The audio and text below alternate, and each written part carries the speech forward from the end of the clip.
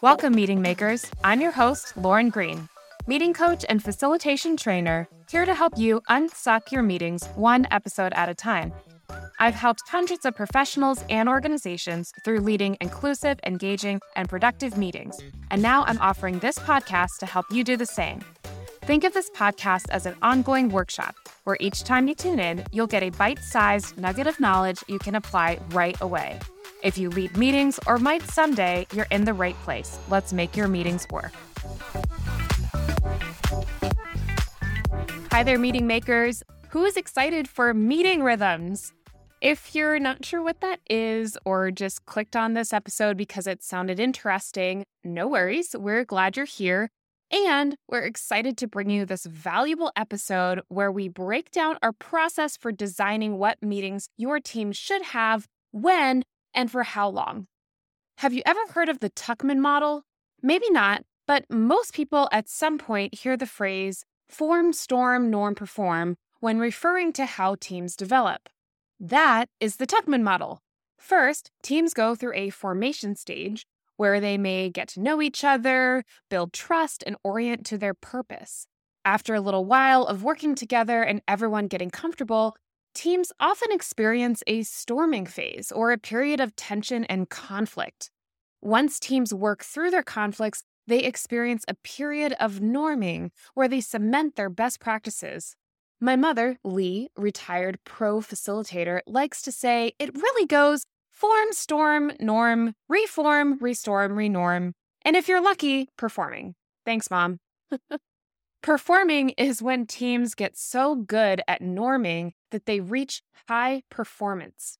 In this phase, teams are so in sync and so high producing that they might not even know how they are doing it. It just works. My hope for everyone listening is that you get to experience a high performing team at some point. It is truly magical.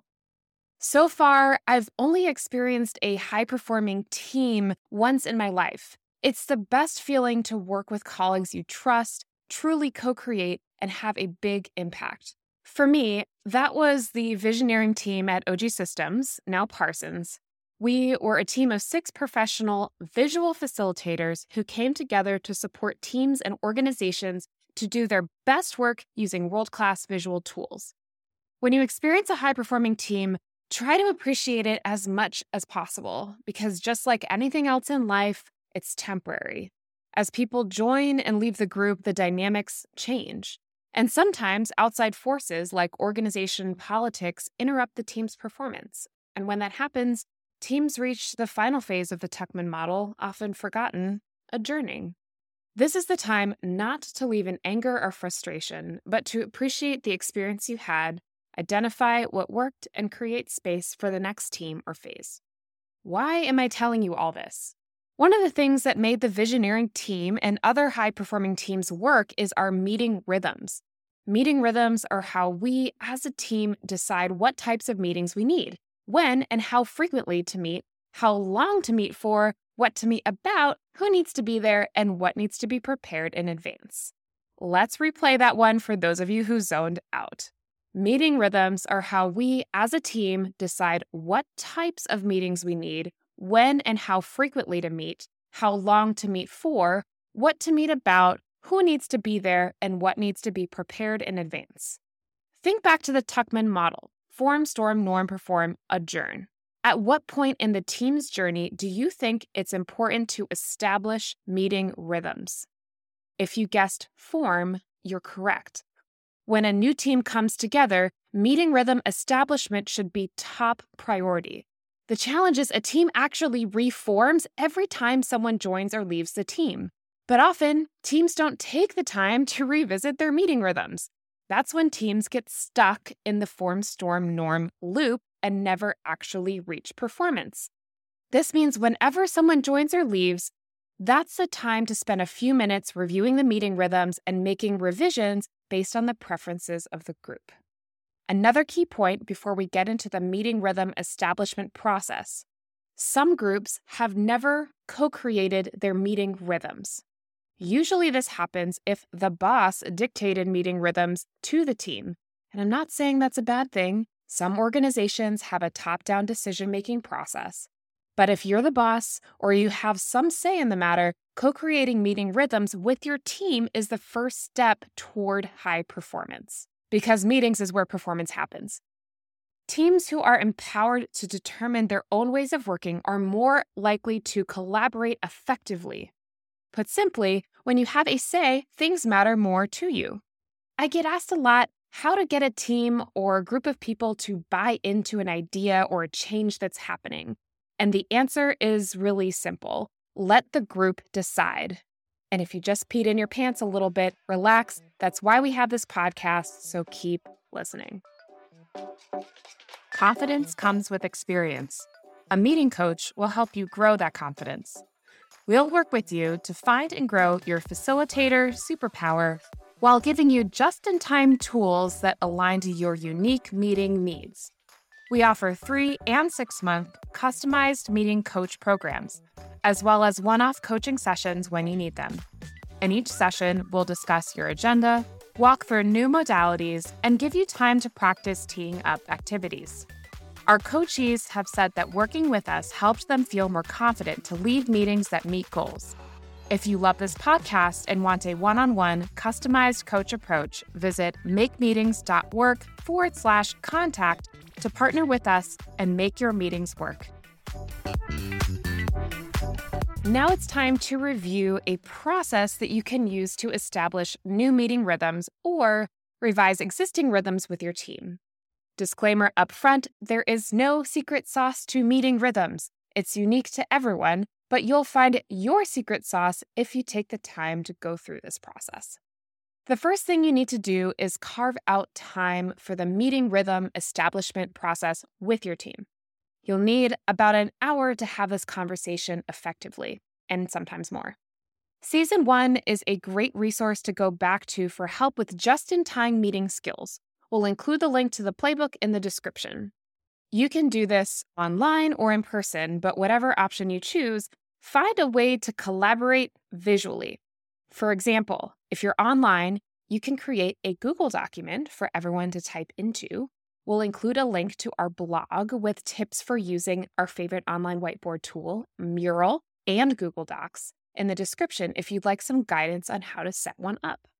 And if you're in person, you can create a flip chart or a wall chart that can be filled in with the group. You'll want space on the wall or on your template for each of the key things that we're going to talk about. And for guidance on how to create visual templates, check out our blog on visual templates and our more detailed online course in the description. So now that you have your visual tool of choice, here are the things to go over with your team once you kick off the meeting. If you're an existing team, first, take inventory of your current meetings. Write down all the types of meetings you have. For example, weekly update meetings, daily stand-ups or scrums, one-on-one check-ins, feedback meetings, ad hoc or drive-by meetings. Heads up, in the following episodes, we'll go through how to improve each of those meeting types and more. Some teams have meetings aligned with the Agile project management system based on their sprint and release planning cycles. I'm not going to get too into the Agile lingo, but if you're interested, Agile is a project management tool with meeting rhythms built in. It's based on Kurt Lewin's action research model from the early 20th century and has been popularized by software developers as a way to remain flexible and responsive to new learnings as programs are built and developed. So do your best to write down all the different types of meetings you have, and alongside of this, include how frequent those meetings are, such as weekly on Mondays, and how long they are. Bonus points if you include your team virtual happy hour on this list. And if you're a new team, great. Invite team members to consider what types of meetings would help them do their best work. Now that you have this list, invite your team to define the focus of each meeting. For example, the focus of our daily tag up is for each team member to briefly share what they will work on that day. Next, identify who is and should be attending each meeting. If one of your personal challenges is being in meetings where you don't feel like you're adding value, it could be because you're simply there to be informed of what's happening. And if that's the case, arguably, you don't need to be there. But someone, likely the person organizing that meeting, needs a process to keep those who need to be informed updated after the meeting, so that only those who need to be there are the ones invited.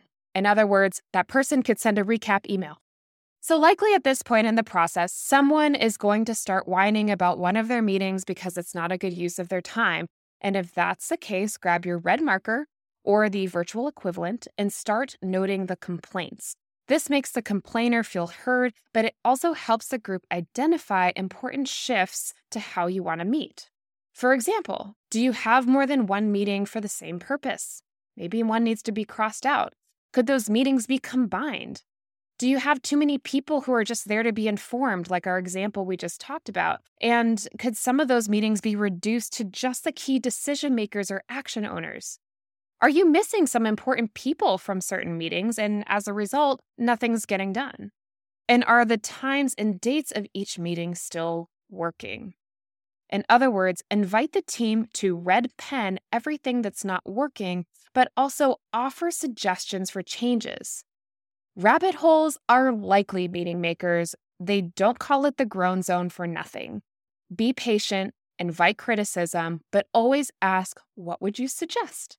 And if they say, I don't know, invite suggestions from the team. Who can help them out? Who has a thought here? If you're someone with a low tolerance for ambiguity, this part might not feel very good. So keep the focus in mind.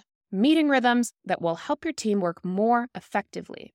If you do this process and you have a story to share, we'd love to hear how it goes, warts and all. Join the Meeting Makers Facebook group and share your story. We're also happy to field any questions you may have there as well. Coming up in future episodes, we will go in depth on how to improve the process for each of your key meetings. So buckle up and let's make your meetings work. This podcast was written by Lauren Green and produced by Caitlin Murray. If you enjoyed this episode, please take a few seconds to rate and review so future meeting makers can find our community.